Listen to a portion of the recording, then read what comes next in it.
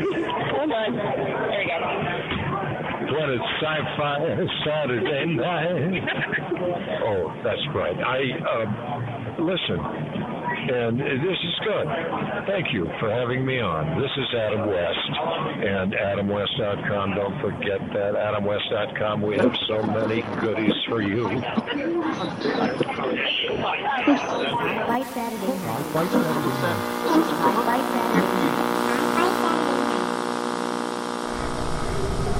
We will begin a mass invasion. We'll tell your people to surrender now and avoid war. Don't think you get me so easily! It is now time for us to put Earth under our rule. It's your sacred duty to tell us the truth. Confess that you've been guilty of witchcraft. You expect me to believe that you can overrun the entire world? We cannot be defeated. We have never been defeated. That is the message. Bring your people. Yeah, they're dead. They're all messed up. Sci-Fi Saturday night. Good afternoon, Pango, and welcome to TalkCast 229. Join us as we talk about all things this week that probably mean nothing to anyone but us and the vast gajillions who listen to us with bated breath and baited hooks in our virtual fishbowl of sci-fi life. Deep in Area 51 on the sublevel 16, Bob and Carol, Ted and Alice Psychotherapy Creamery. If it's eating you up, have a cup. I am the Fiorello LaGuardia of an alternate universe. I am the Dome. Joining the TalkCast tonight are the usual suspects, and we have the cast here tonight, which kind of scares me because something's about to go wrong when we're all here. In the Revere Time Vortex, our violent soundboard vixen, Countess of Shiny Stuff, inaccurately referred to as Testy when all she wants to do is test. Vice Secretary of Opinions or Us Weekly, the non-paper, eco-friendly e-zine for nerds. It's our own girl genius, Kriana. I'll give you your testes in a minute. Mm-hmm. From the stacks in her personal quiet place in the dank dungeons, only indoor zen and vegetable garden and robot reading room, the unmutable woman herself, known throughout the cyberverse as the obvious successor to Dr. Susan Calvin. Look, it's not Schrodinger's cat, it's the Zombrarian. Brianna only used that opener because she's trying to make me not mad at her anymore. No, because I don't care if you're mad at me right now. From the four-color vault of comics in Manchester, New Hampshire, our lovely Ginger Anjadu. She fell in love with Bela Lugosi on the set of Plan 9 from Outer Space and still has the Angora sweater to prove it. It's the Dead Redhead. Hey, everyone. That was original. Big boring tonight. Okay. Our guest tonight joining us for the full hour from Silence in the Library Publishing is Ron Garner, a gentleman that I've had correspondence with for about 6 months, and we're just talking to for the first time. Ron, welcome to the show. Thanks. Again, not really sure what I've gotten myself into here. That's okay. Just keep your hands inside the machine at all times, and don't stand up in the middle of the ride, and you'll be fine. When the temperature starts dropping, that's when you have to worry. Just hold your breath. You'll be fine. Old hands, no dancing. That's the rule. Perfect. It's going to be, footloose later on. We're going to be talking about Silence in the Library Publishing, the publishing house that is doing some very incredibly cool things. We're going to talk about a bunch of that cool stuff. But first, the news.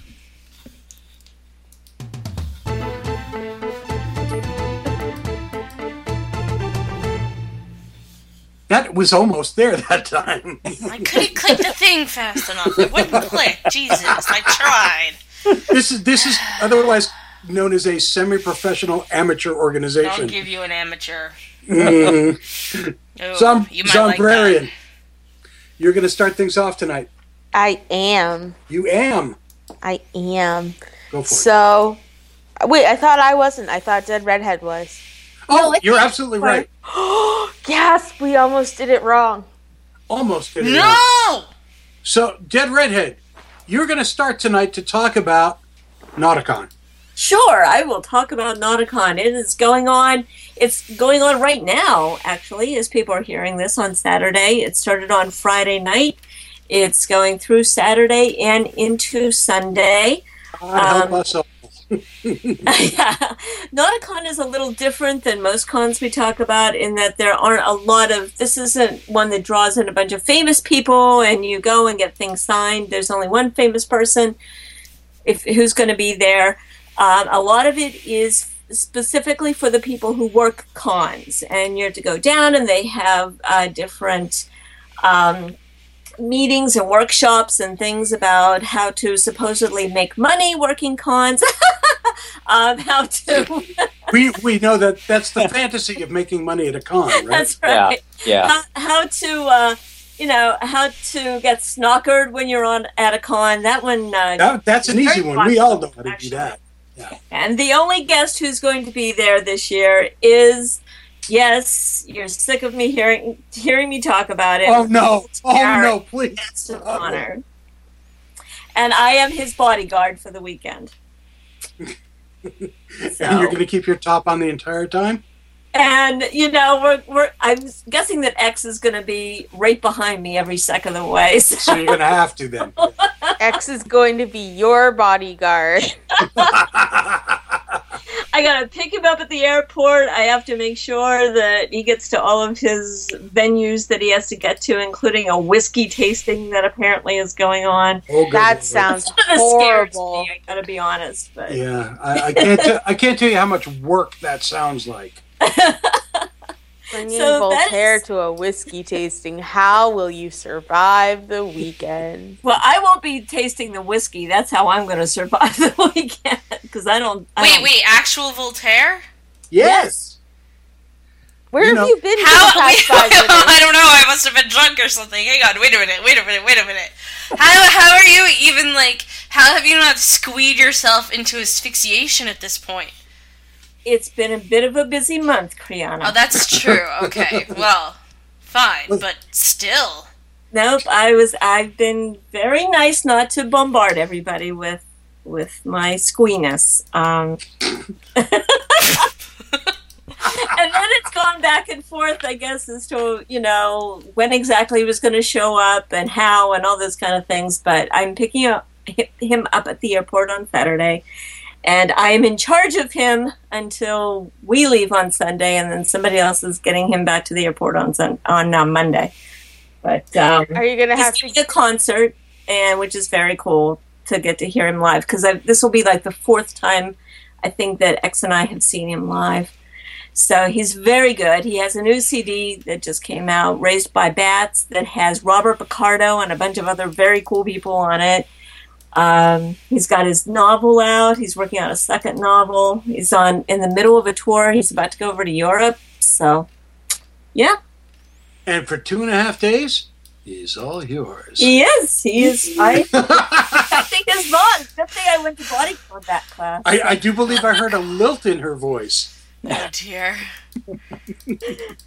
Well, yes, come on over to NaughtaCon. There's still tickets, and as you can tell, this is the kind of thing you come and you just have fun. This is not to see how many signatures or whatever that you unless there's Voltaire.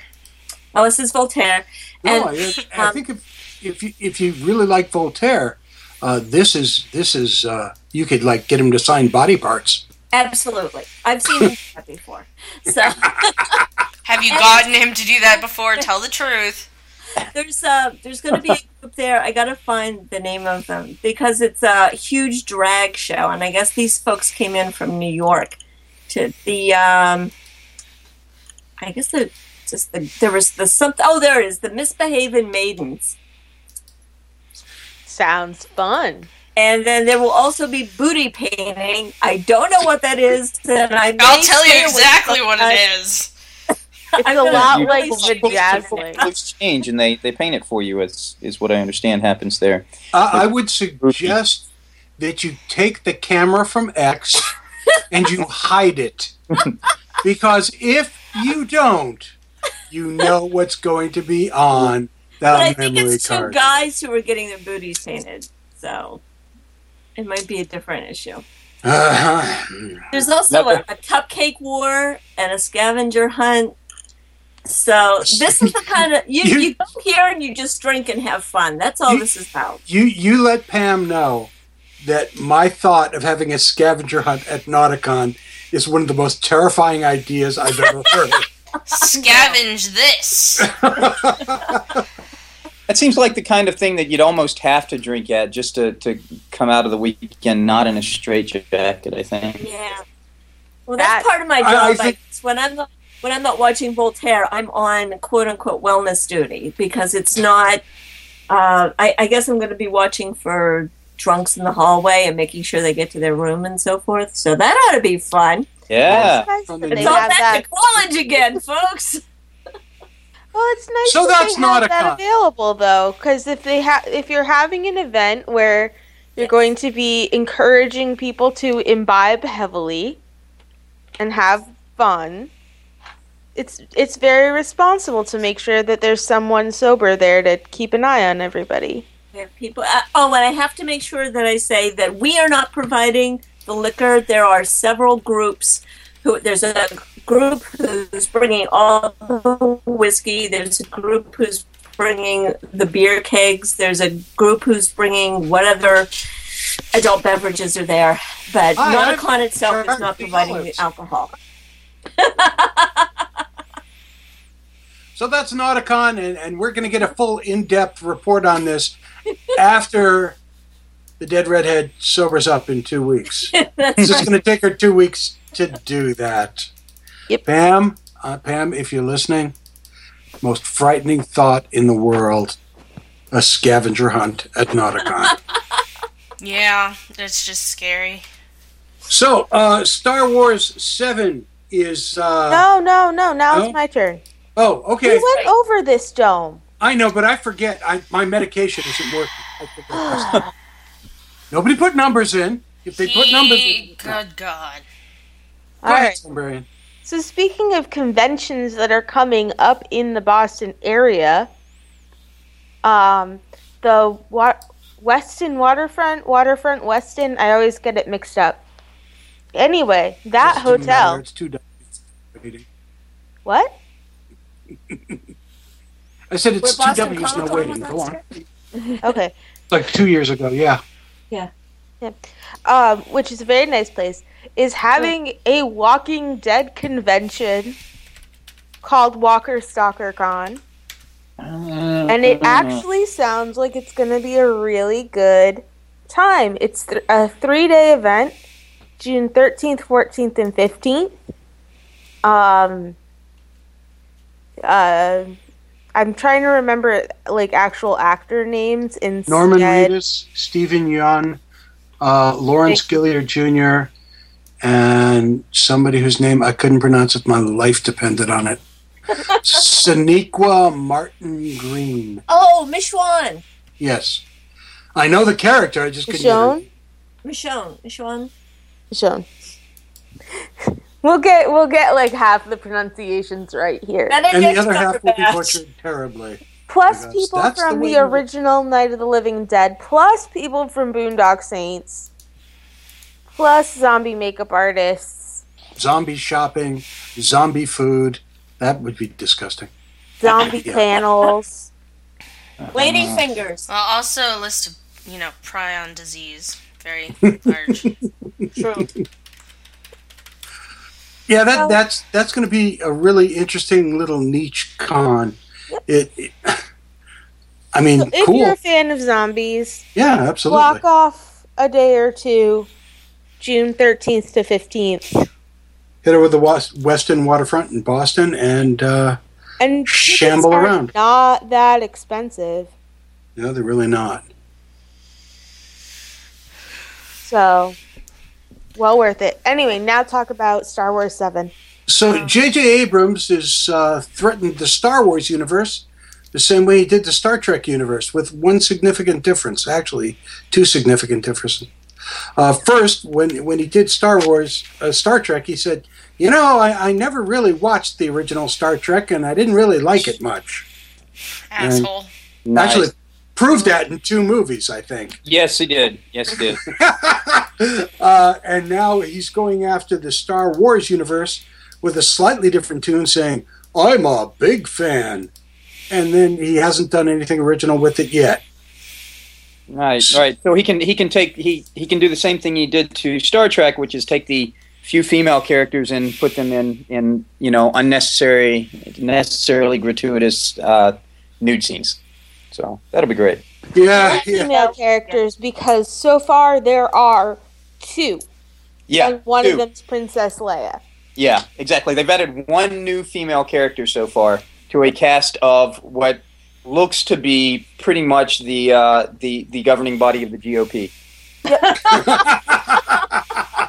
And everybody's trying to defend this, saying, but there's at least one female main character who they haven't cast yet. And I'm like, okay, so 1. 1 plus 2 is 3. Yeah. That does not make it. That's representation, sure. Yeah, sure. Yeah. 51% of the world represented in 3 people. You know what my favorite response to this whole... Because, this is kind of blown up on the internet, and people are justifiably very upset about it, as far as, their lack of representation. And my favorite response, and by favorite, I mean, I want to throttle people every time they say it, to this is the calm down, you'll, and see what happens, right? Yeah, we did that with Star Trek. Look what the hell happened to that. Yeah. Well, and as I told you guys earlier, I'm a husband. I'm a father of a teenage girl. I want her to have positive role models. So I look at that, and when I hear a group of white men tell a woman to calm down, what I am hearing is, what I really hear and what I really think that they are saying, whether they mean to or not, is, "Whoa, slow down there, little lady." Mm-hmm. Yeah. It's just like a scene out of Mad Men, isn't it? Even if they don't mean that, that is what they're saying. Even if they don't think they mean that, that is what they mean. Yeah. And the cast is also not just incredibly male, it's incredibly white. Yes. I think about is it whiter or less white than Lord of the Rings? Which was basically 100% white. Yeah. I think about the original Star Wars movies, and there was... to be fair, for the time period especially, there was a wide range of diversity, and the people, and it wasn't like the token black guy. Really? What? Yeah. There were 2? Because I only remember the 1. So. Well, if you want to hear if you want to read a good essay on this, go over to Michael Stackpole's page over at stormwolf.com. Still alive, right? Yep. Yes, still alive. Just checking. Still alive. So go over to Mike's page on stormwolf.com, and he really kind of broke it down why it's an issue, not just because of the representation thing, but because of how it kind of destroys the entire Star Wars story arc, in that, prior to the Empire, you had this amazingly diverse civilization under the Republic.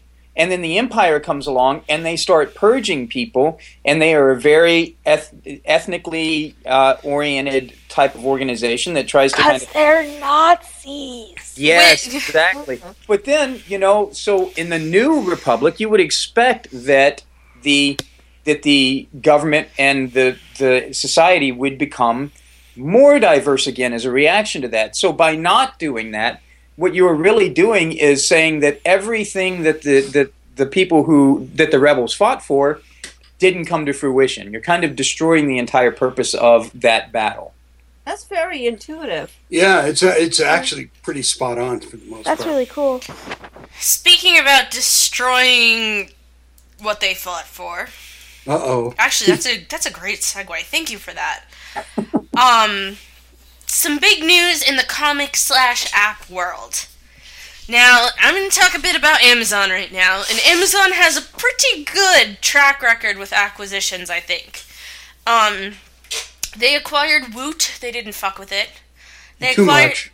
Too much. I mean, a little. They sanitized it quite a bit, but slightly. Other than that, But I mean, it's still basically the same. Yeah. They acquired Goodreads. Mm-hmm. Still basically the same. No big. Well, Amazon recently acquired Comixology, which is basically the #1 comics app. You could buy a ton of comics through Comixology. They had a ton of contracts with major people, as well as indie people. Tons of indies as well, yeah. Tons of indies, but they were so popular that they actually did have contracts with some major publishers, right. I believe. You could at least get Walking Dead through it. Yep. And I think some Marvel, potentially? I don't know that I've seen the French Marvel. Oh, that's right, yes. Yep. So, like, they were a big deal. Amazon bought Comixology, and they gutted it. And here's how they gutted it. They don't want to give Apple money. So the way to get around giving Apple money is to pull the in-app purchases. The problem for people over... How old are you, lovely guest, Ron? 41. Over 41 years of age. Because I'm sure you don't have this problem. But you're sure that I do, don't you? But 42 and over, you're in trouble. Is that when you have to go to the site and buy the comic on the website and then somehow get it into your iPhone, people 42 years old and older and some less technically savvy younger people... Like Zombrarian. You can figure it out. It took me a while to get that thing onto my iPhone the other day. So Amazon has made this decision because they don't want to give, Apple 30 cents on the dollar. Which makes sense for Amazon. And yes, technically the creators probably get more money that way, but it makes the barrier to entry a hell of a lot higher. And literally, if you Google Comixology Amazon right now, there are just like at least 3 to 5 pages of Google results about people being upset that Amazon has literally gutted the functionality of this app by not allowing you to buy comics directly through it anymore. Their global overall rank has fallen from just around 250 to 982 in the past 5 days. Wow. That's a huge drop. It's a huge drop, and they're currently at 1 star. Whereas before they were, I would say probably like 4.5. At least. So, they blew it. They blew it big time. And Amazon doesn't usually blow it big time. I mean, yeah, sometimes they change stuff and you're like, that's slightly less convenient, or that's slightly less funny than it was before. This is blowing it big time. Wow. That's a shame. Well, and here's another thing. There's a quote on this article about this issue. So it's by Mark Waid, who worked on Captain America, and so not only does this hurt people who don't understand how to get it onto their iPhone, but it also hurts like kids who were using that way and whose parents, you can give an allowance on your iTunes account. Like, no longer does that work. Like, it's a huge... I would say 75% of the purpose of that app is just gone. Because anyone can make a fine comic reader. Any schmuck who knows how to program can do that.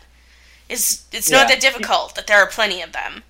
And Comixology's become just another.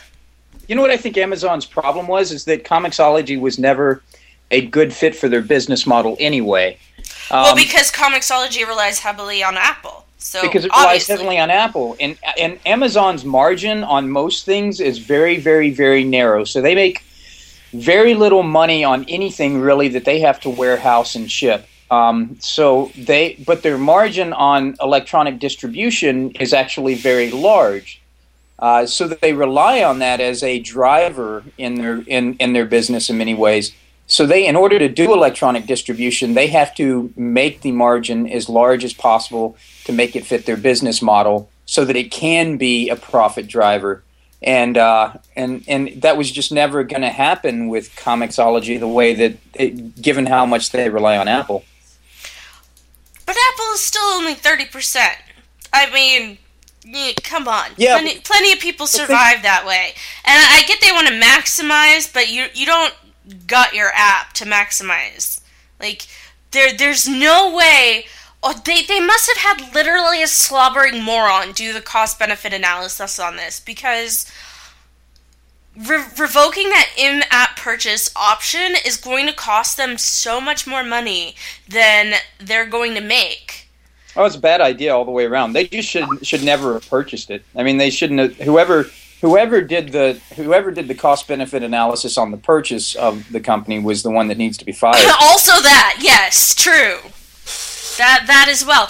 But like, okay, do I want to have a sale, give 30% of the profit to Apple, and still make some money, or do I just say, fuck all these sales, I don't want your money, fuck it, fuck you, don't give me your money, go on Pirate Bay and download this comic right now.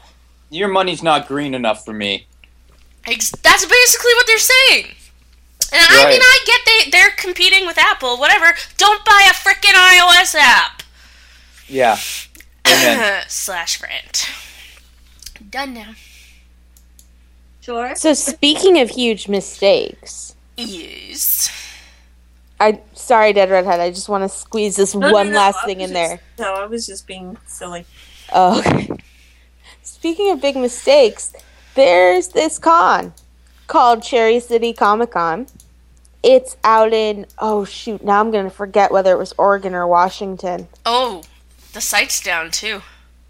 Is it really? Yeah, site temporarily the site I linked unavailable. to is down. I found a new one though, so that I can make sure I get my names and things correct. Linkity-link. So, Cherry City Comic Con, which I want to be very careful to make sure you know, there is another Comic Con with a very similar name in Michigan, and this is not that one, so don't get mad at them. This is the one on the West Coast. This is the one on the West Coast. So, let's talk about the very first thing they did that was stupid. And this is local. So they took a picture of a very famous Boston cosplayer, Belcher, who's gorgeous, by the way, and an amazing cosplayer. And they took a picture of her from Dragon Con, which is a 21 plus event, where she was dressed as Goblin Queen. And it's a scanty costume. She will not it's kind of scandalous, but I appreciate it. Yeah. You can, and you know, an adults only event. Cool, right. Fun. It's a part of a Scandi costume, actually, maybe even. Yeah. There's some cloth there. Anyway, though. There are side and under bits showing. Anyway. We'll say that. I mean, I that's think not it's the important part, Kriana. Well, it's technically legal, I think, and that's the important part. Yeah. The important part is she's not attending Cherry City Comic Con, but they chose to use this picture of her as a promotional photo. On their Facebook. Consent? That was bad. I mean, and she was like, and she has taken care to distance herself from this whole thing and said, I'm not attending this con. I don't know why they used my picture. Whatever. And she's dropping it because that was just their first mistake. Their second mistake was that when two different people contacted them with concerns, they decided that both of them were the same person. What? One was a cosplayer who wrote them a private email that said, as a female cosplayer, with the things that you're promoting and the comments you're choosing to make about these photos, I do not feel that this is going to be a safe space for female cosplayers, and I would like a refund because I will not be attending.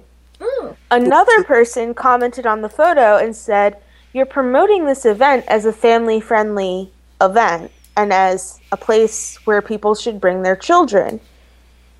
I'm not sure if this costume in this photo is something that I would call appropriate for a family-friendly event. What are the actual rules? The organizer of this convention, whose name is Mark, I believe, yes, Mark Martin, decided to conflate these two requests, and instead of saying, "I'm so sorry you feel that way," and refunding the money, took it to Facebook, copied and posted this entire private email, and encouraged people to harass these women. Oh, so he's brilliant, is what you're saying. Went off on a horrible rant, calling them all kinds of names, and the cosplayer had to shut down her Facebook page because she was getting so much harassment over it. Apparently, there are allegations that he created several sock puppet accounts to agree with himself. Because nobody else would. And to continue to harass these women and drum up support in harassing them. Good Lord. It's, yeah. Wow. It's this amazingly huge. So to use the vernacular, he's a dumbass. Yes. Have we given out the Asshole of the Month award yet? So next time someone tells me that and this convention, ready for this? This is the best part. This convention, according to them, has a harassment policy. Well, I wonder what it is. So I'm reading this write-up of the whole situation by Sideshow Housewife on Blogspot. Yes. And I really enjoy this one sentence. A woman's concern about her safety makes her crazy in this guy's eyes, despite the fact that he totally mansplained to her that her concerns were unfounded. Jeez, guys. So mansplained? Mansplained. Have you never heard that before? It's basically, don't worry your pretty little head, let the men take care of it. What were we just talking about? Yeah. Yeah, calm down. Calm down. Right. So this is why, in case anyone was wondering, this is why things like the Cosplay is Not Consent initiative are so important. And Hollaback Boston. Yeah, well, we should mention them too. Well, honey, they're the same person. Well, not the same person. No, they're the same organization. Well, I think Cosplay Cosplay is Not Consent is bigger than just that one organization. Hollaback, the National Hollaback organization runs Cosplay is Not Consent for conventions, and they also run other anti-sexual harassment things. Oh, cool. But yeah, so they're doubly awesome, is what you're saying. So just because a convention has an anti-harassment policy doesn't mean they're awesome. No. Well, in fact, every convention has one now, and it doesn't mean it will be respected. Now, did he say he had an anti-harassment or a harassment policy? I was beginning to think he had a harassment. I know he has one, or is this something from his lawyer who said, "Here, sign this; it'll protect you." Yeah, like most sites have like privacy policies, right? No one ever reads them. The site owner probably just went to a lawyer and said, "What should I say?" And they were like, I don't know, maybe this will protect you. Maybe this. One of my favorite quotes from this guy Mark, who runs the convention. Someone made a comment when he posted this screenshot and said, "Wow, I hope she shows up and can be proven wrong." And the guy running the convention said, I don't, because we don't want her kind here. Her kind. Oh, we don't want her kind here. Lovely. Obviously, he means female. Yeah. No. Yeah. Nice way to shut down a convention. No women show up. Yeah, right? Which means all the geeks have nothing to look at. Really boring costume contest, let me tell you. Also, what kind of business person decides that when someone asks for a refund, the best reaction is to scream at them on Facebook? Wait. You know who should cater that convention? Amy's Bakery. That's exactly where I was going with that. This is why we're getting married. Yeah, I know. Amy's Baking Company. Anyway, I thought that was important because I know our listeners are all wonderful feminists, and if they're not, I poke them with sticks. The only thing is that link that's in there that you have is broken. We talked about that already. Yeah, okay, cool. So definitely... Did you totally miss that, Dome? Were you asleep? No, I wasn't asleep. Well, you made fun of me about Voltaire, so now I have to call you on this one. Mm-hmm. I heard Voltaire and I got excited. Oh, calm the hell down. No, you didn't. I got confused, and then I was like, wait a minute. So, I'm just not used to hearing his name without, the accompanying squeak. Exactly. I was just like, wait. So we had a poll this week, and, in terms of our idiot friends at that con on the West Coast, our idiot friends on Facebook still won't let us do the polls there. So we're trying to migrate back to our website with it. We got a fairly better response this week than last week, so people are even though I forgot to post the poll on time. That would have helped too. But thanks, Zuckerberg. So, Dead Redhead, what happened with this week's poll? So we asked who was the best science fiction FBI agent, because we came up with a handful of them.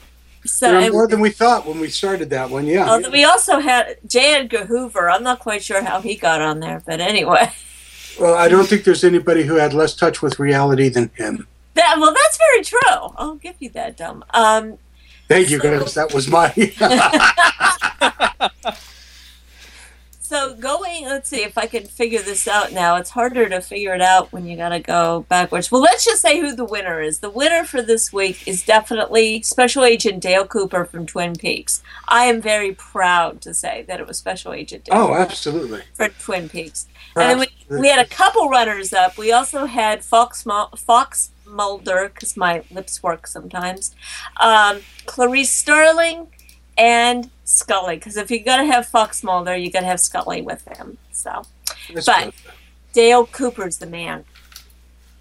Well, yes, he's definitely a man. He won this week, so. Well, as opposed to Denise, who was Fox Mulder in Twin Peaks and actually dressed as a woman, but that gets complicated. Dead Redhead, since the last time we spoke, I don't think I told you this, but Zombarian and I did actually attempt to watch Twin Peaks. Well, since you said attempt, we won't. We didn't even get through the first episode, honestly. We were just like, I don't get I'm a peaky, and I just don't. I mean, I get what's going on, but it's just really slow. No love for Kyle MacLachlan, huh? No love for him at all, but I got to tell you that... I have love for Kyle MacLachlan. Okay, good deal. Anyway. Now that the poll's done, we officially reintroduce once again Ron Garner from Silence in the Library Publishing. Hey. Ron, welcome. Thank you. I've wanted you on for a while. I've first contact with Silence in the Library Publishing was through Kickstarter, which was a Kickstarter project that you did called Athena's Daughters. Yes, one of my favorites. Actually, maybe my favorite of the ones that we've done. And I looked at it and I went, female writers, great idea. They're underrepresented almost everywhere. And most of these are new writers, young writers. And I'm just really interested to see what this anthology looks like. And that went through the roof, that Kickstarter. Oh, it was the most successful prose anthology ever on Kickstarter. So yeah, we were asking for, I'm trying to remember, I think we needed $8,500 to fund it, and we wound up getting just over $44,500. Yeah. So it did really well. And I mean, every week I'm sitting there, every 2 days I'm sitting there looking at my email going, Jesus, another stretch goal? Another one? Holy crap. And then so quickly, especially at the very beginning there. It was crazy. I was on it from the very beginning. I just found it a really interesting project. So that project itself is very interesting. All the projects that you're doing is very interesting. What is Silence in the Library Publishing? So Silence in the Library is we're a small publishing company. We really started operations about a year ago, and our first major project was Time Travel Tales, which we launched on Kickstarter, and that was a project that was brought to us actually by Aaron Alston, who unfortunately is no longer with us, and Michael Stackpole. And basically, so that project was there's a Origins Game Fair, which is a convention every year in Columbus, Ohio. Does this anthology that is stories by the authors that are there at the game fair, and so that was the anthology for Origins Game Fair the year before, and it's a very limited. They do a limited run, kind of a in-house print type of deal, and Mike and Aaron brought that to us and said, "Hey, do you want to turn this into something bigger?" So we did. We took it. We got some more authors in there as stretch goals. We got Timothy Zahn to give us another story and actually a novella to put in there. We got Matt Slay to come in and do artwork for every story. We did a bunch of cool extras like posters of the artwork and challenge coins based on the artwork and that type of thing. And so we launched the Kickstarter, and we asked for $7,500 to fund that, and we wound up making $28,500, something like that. Which nice, yeah, which was just amazing. And so we're a little bit different from most publishing companies, I think, in that, first of all, everyone who is an owner in the business, and there are three of us, but everyone who's an owner in the business is an author. And we created the publishing company because we looked around at the publishing field and we said, there's a better way to do this. Traditionally in publishing, what happens is an author sells their story and the publisher takes it. And after that, the author really kind of loses control over what happens as far as the cover and totally, yeah, and the editing, and they lose control of the creative process. And it just didn't make sense to us to take the person who was the creative driver to begin with and cut them out of the creative process. So we try to make the authors a full partner all the way through the course of the publishing process. They have equal input into the cover. They have equal input into the editing process and many other things. And then we carry that all the way through. We also make them equal partners in the distribution of any profits from the sales of any books that we sell. So, whereas traditionally you might, with a major publisher, you might get a contract that says, you get 10% of the cover price, the cover of any book that's sold. So, for a paperback, that would normally mean something like 50 cents per book as the author. We go 50-50 with the authors because we think that since they've been involved in the entire process, they are our partners, and we should treat them like partners. So that's kind of where we are. We want to make books that are not just fun to read, but that are beautiful, right? It's why we put our artwork in them. It's why we spend so much time on covers that don't look like your traditional cover for most books, because we want it to be. What's that? That was one of the things that really intrigued me about looking at your website, looking at Athena's Daughter. Is that you not only have a stable of writers on the website, you also have a large group of artists on the website as well. We do.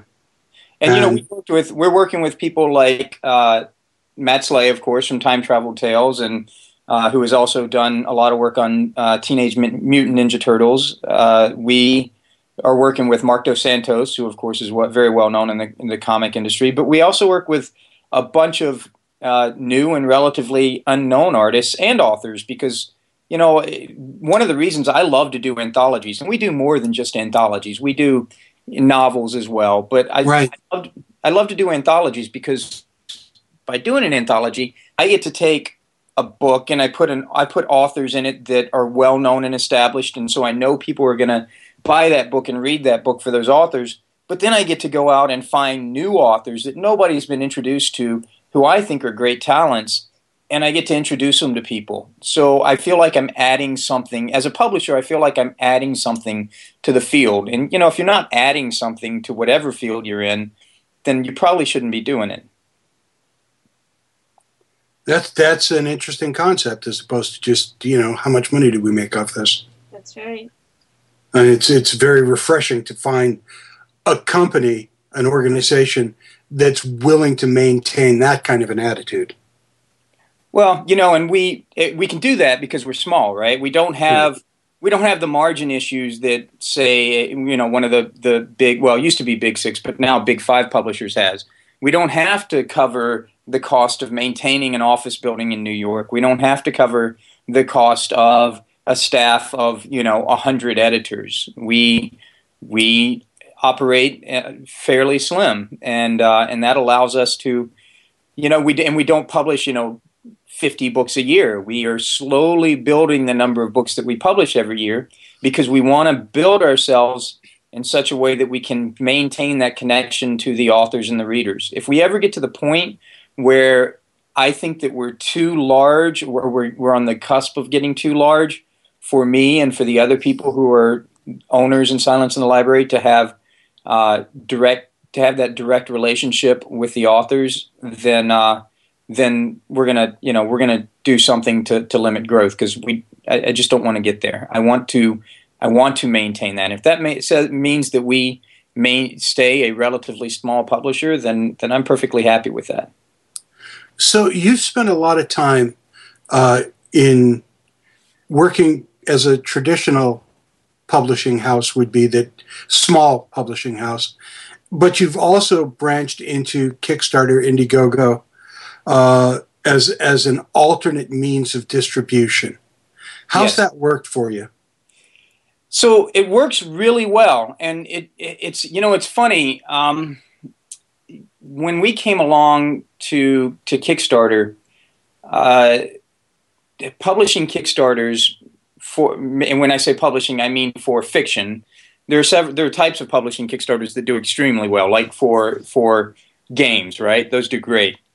But publishing Kickstarters for fiction, we're not funding very well, and they still don't fund generally particularly well. I think the stat is that something like 2 out of 3 publishing Kickstarters don't fund. So you've got a 1 in 3 chance of funding. We're running our 6th Kickstarter, our 7th crowdfunding campaign overall, and we've funded every single one. Right, so we've been very fortunate, and it's worked well for us. And I think it's because, I don't pretend to know what our readers are thinking, but as a reader myself, I think it's because the readers recognize that what we're trying to do is that we're trying to give them a voice in this process. We could go out and we could publish our books without going through Kickstarter. We could get the money together and we could do it. We would probably take longer to publish as many books as we have, because we'd have to recoup our investment. But by going through Kickstarter, we give the readers a direct voice. We don't even give the readers have a direct voice in what comes to market and what doesn't come to market. And, I'm kind of, I guess I'm kind of that,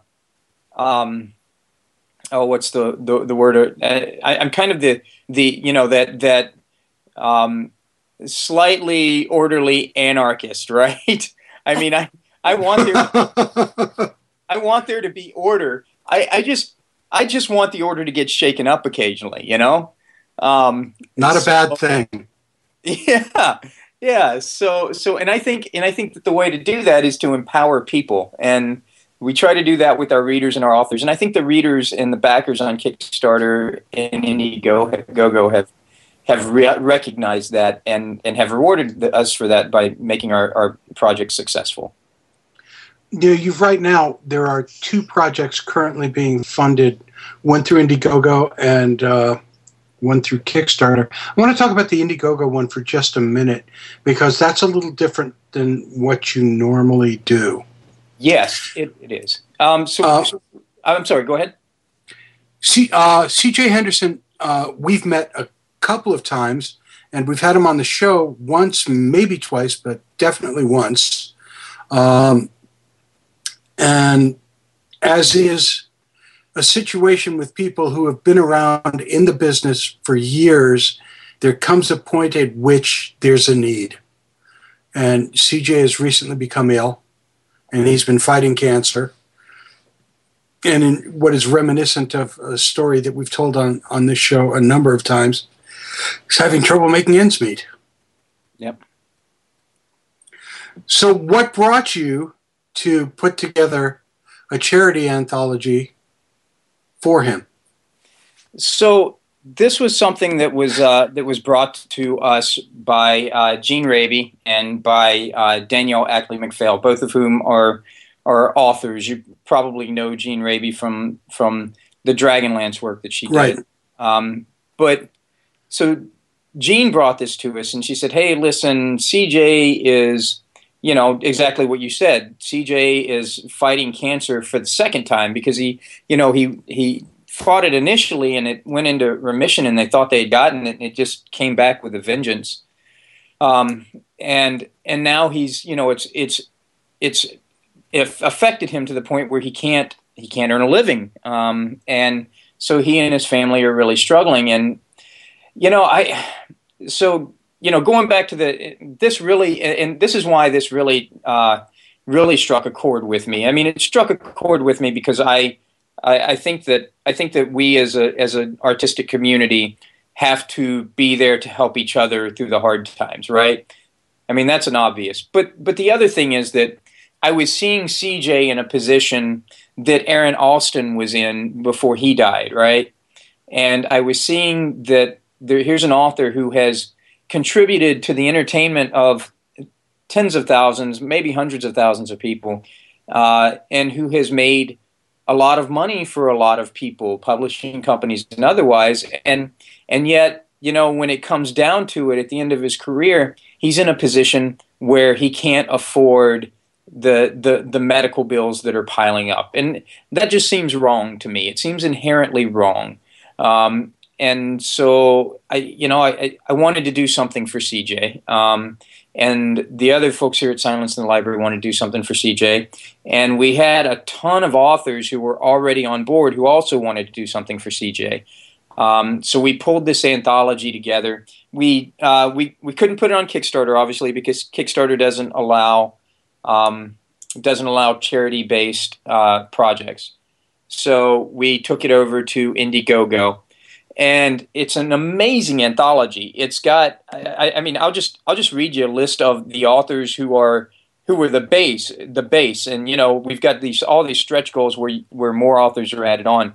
But just at the base, you've got Kevin J. Anderson and Rebecca Moesta, Jack Dan, Ed Greenwood, Joe Haldeman, Nancy Holder, Tanya Huff, Gail Z. Martin, Gene Raby, Michael Stackpole, Timothy Zahn, Gene Wolfe, Robert Vardaman. I mean, it's a shame you couldn't get any names for the book, Oh, I know, right? I mean, just incredible list of people who were willing to come in and help out.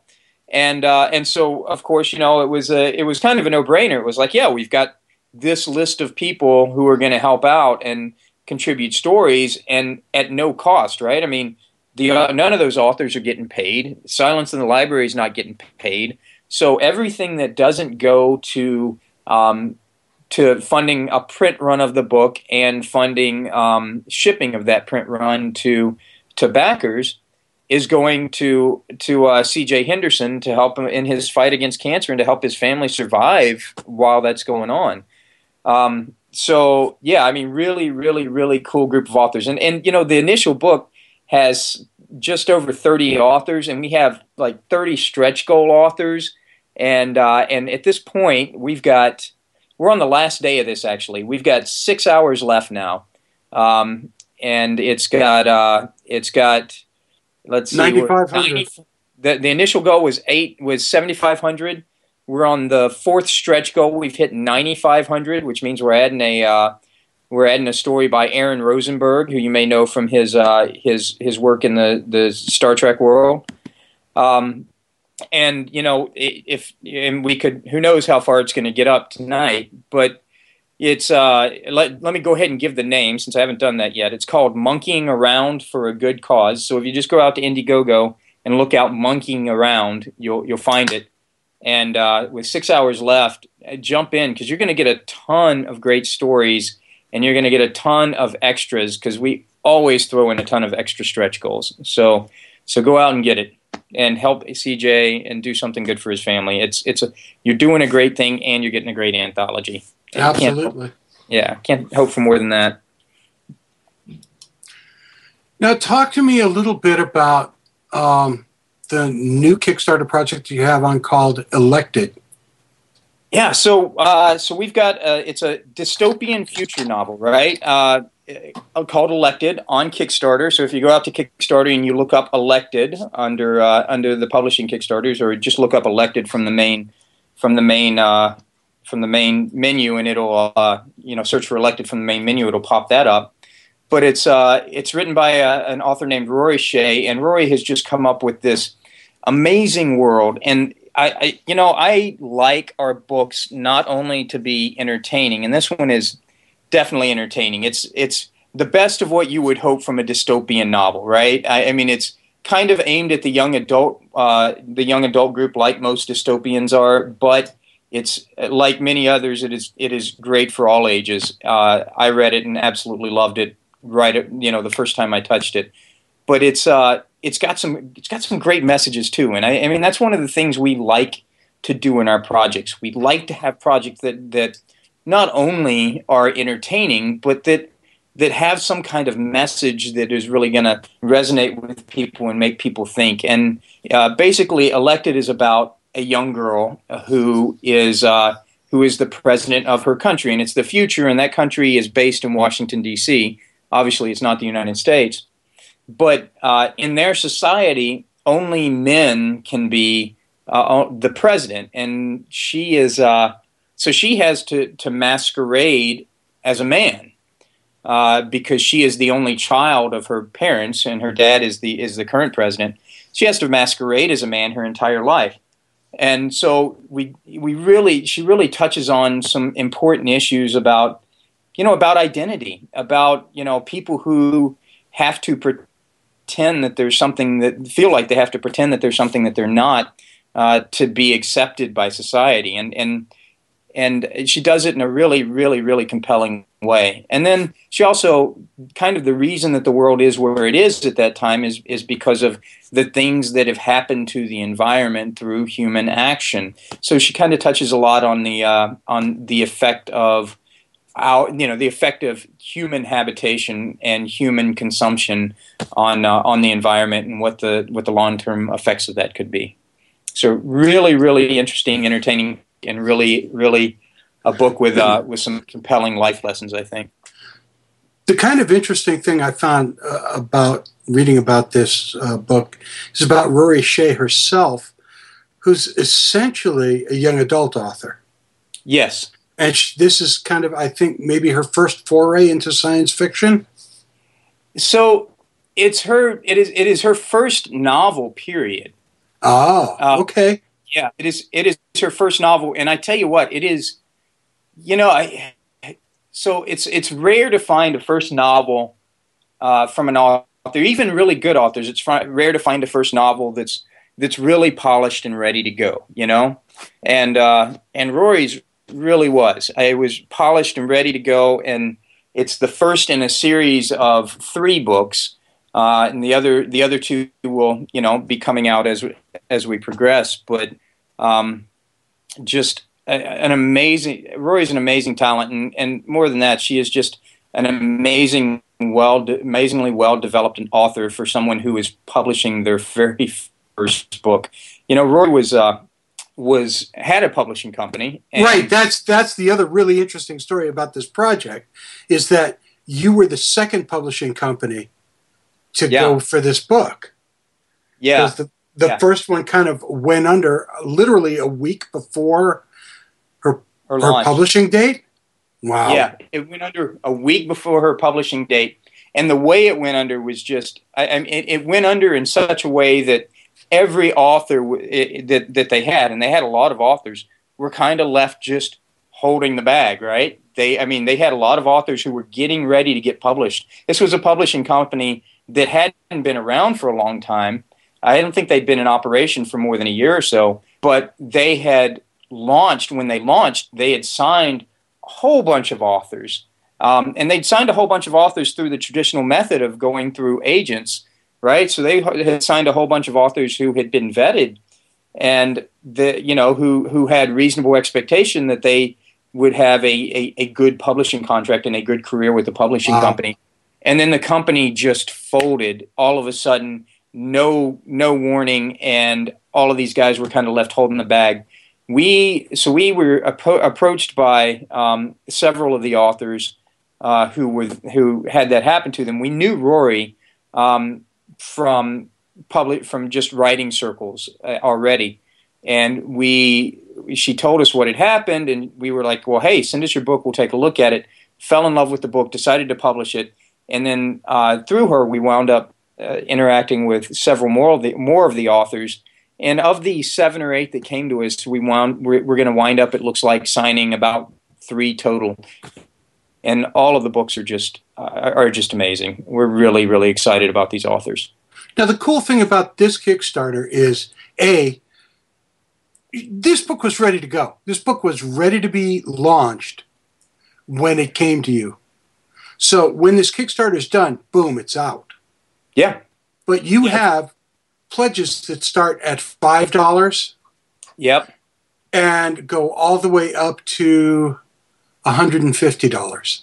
Yep, and for $5, you go in, you get the ebook, and as soon as this thing is over, the day it ends, we're launching the ebook to everyone.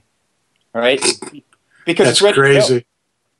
Yeah, that's crazy. So you'll get the ebook immediately, and though we put an August delivery date for the print versions. For the print versions, I expect to have the print version out within a month after that. That's crazy. That's super fast, yeah. And the fun part is, with 19 days left to go, you've already hit the goal. Yeah, we've hit the goal. We're just working on stretch goals right now. And I mean, the great thing about the stretch goals, the great thing I think about the stretch goals on Silence in the Library projects is we try to give you a lot of them, and we try to give you value at every single level, right? So Absolutely. We're about $250 away from the first of those stretch goals, which is $4,500. And when we hit that, every backer is going to get a free digital download of Gene Raby's novella Worms, right? Mm-hmm. We got another $500 above that. At $5,000, every backer is going to get a free digital download of Brian Young's short story, which is tied into his Noon to the Serpent's Head. $500 above that, every backer is going to get a free download of John Sourbeer's novel, The Phoenix Fallacy, and it just builds from there. There's, if we hit every stretch goal here, you're going to wind up, all of the backers are going to wind up getting something like 6 or 7 or 8 ebooks and an audiobook. It's just, and again, if you just come in at the basic $5 level, you get all of that in the electronic form. Right. Now, one of the things that you're very clear about in almost all of these projects, at least all the projects of yours that I've seen, is that all of them are DRM free. Yes, that's okay. So we do DRM free. I don't know if it is. There are companies that don't do DRM free, and they have sound business reasons for not doing it. So I would never disparage somebody for their business decisions. I would. But it is a philosophical decision for us.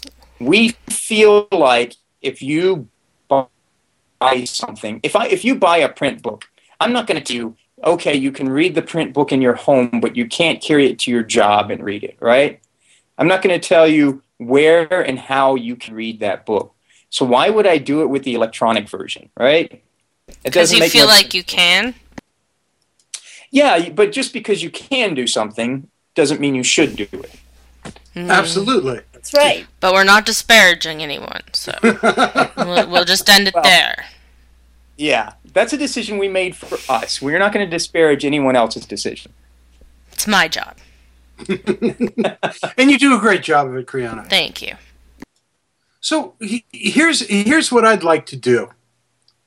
I'd like to know, and I think a lot of our listeners would like to know, whenever you do something like this, whenever you bring a new project out through Kickstarter, through Indiegogo, or even through regular publishing means, what's going on with you guys. It's important to us and to our listeners who really get into new forms of e-commerce, new forms of publishing. We've been very proactive with a number of e-publishing websites, including storybundle.com and other places like that, and Indiegogo campaigns and Kickstarter, because it's important.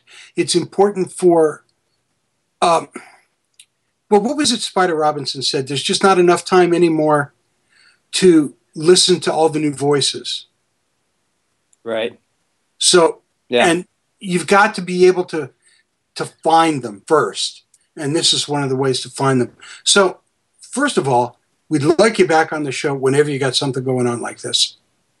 Yeah, absolutely. I'd love to. I'd love to.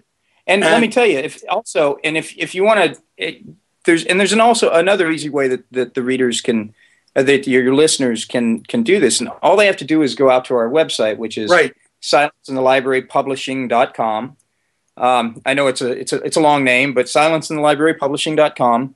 And if they, on the right-hand side of the page, there is a sign-up sheet for our newsletter.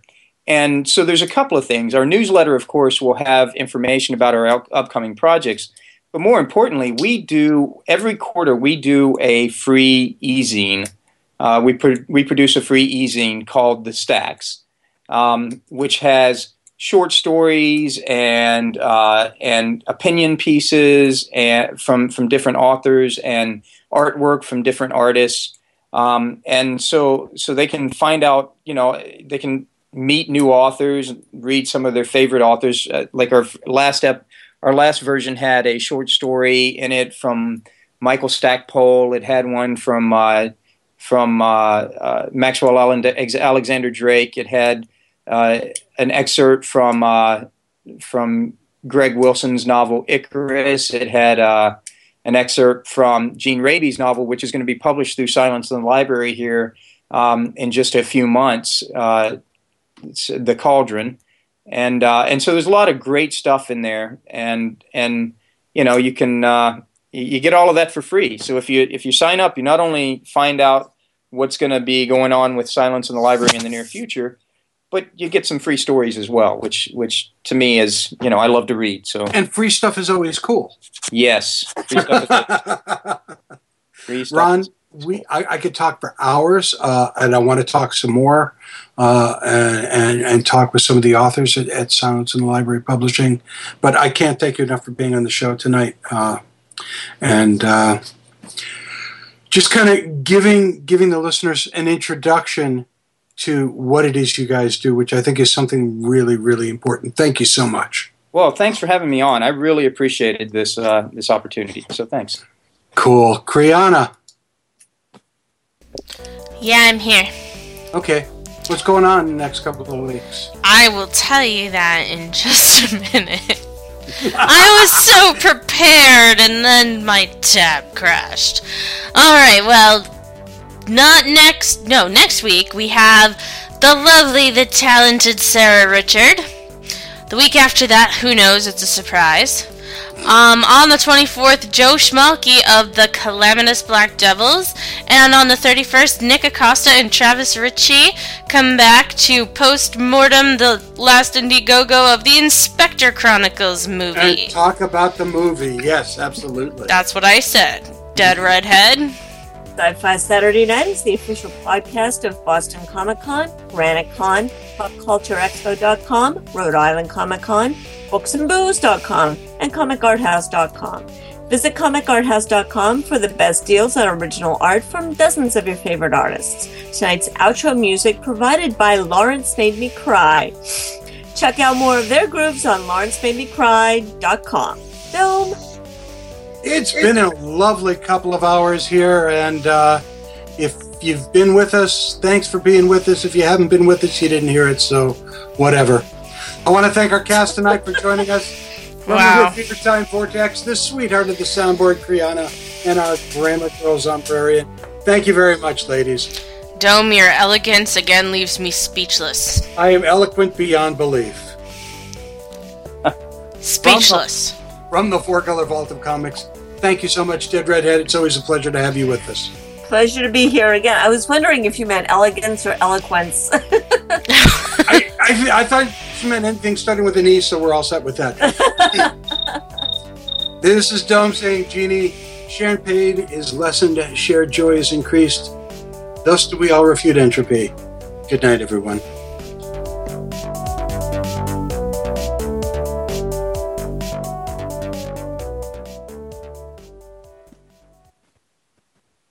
I know.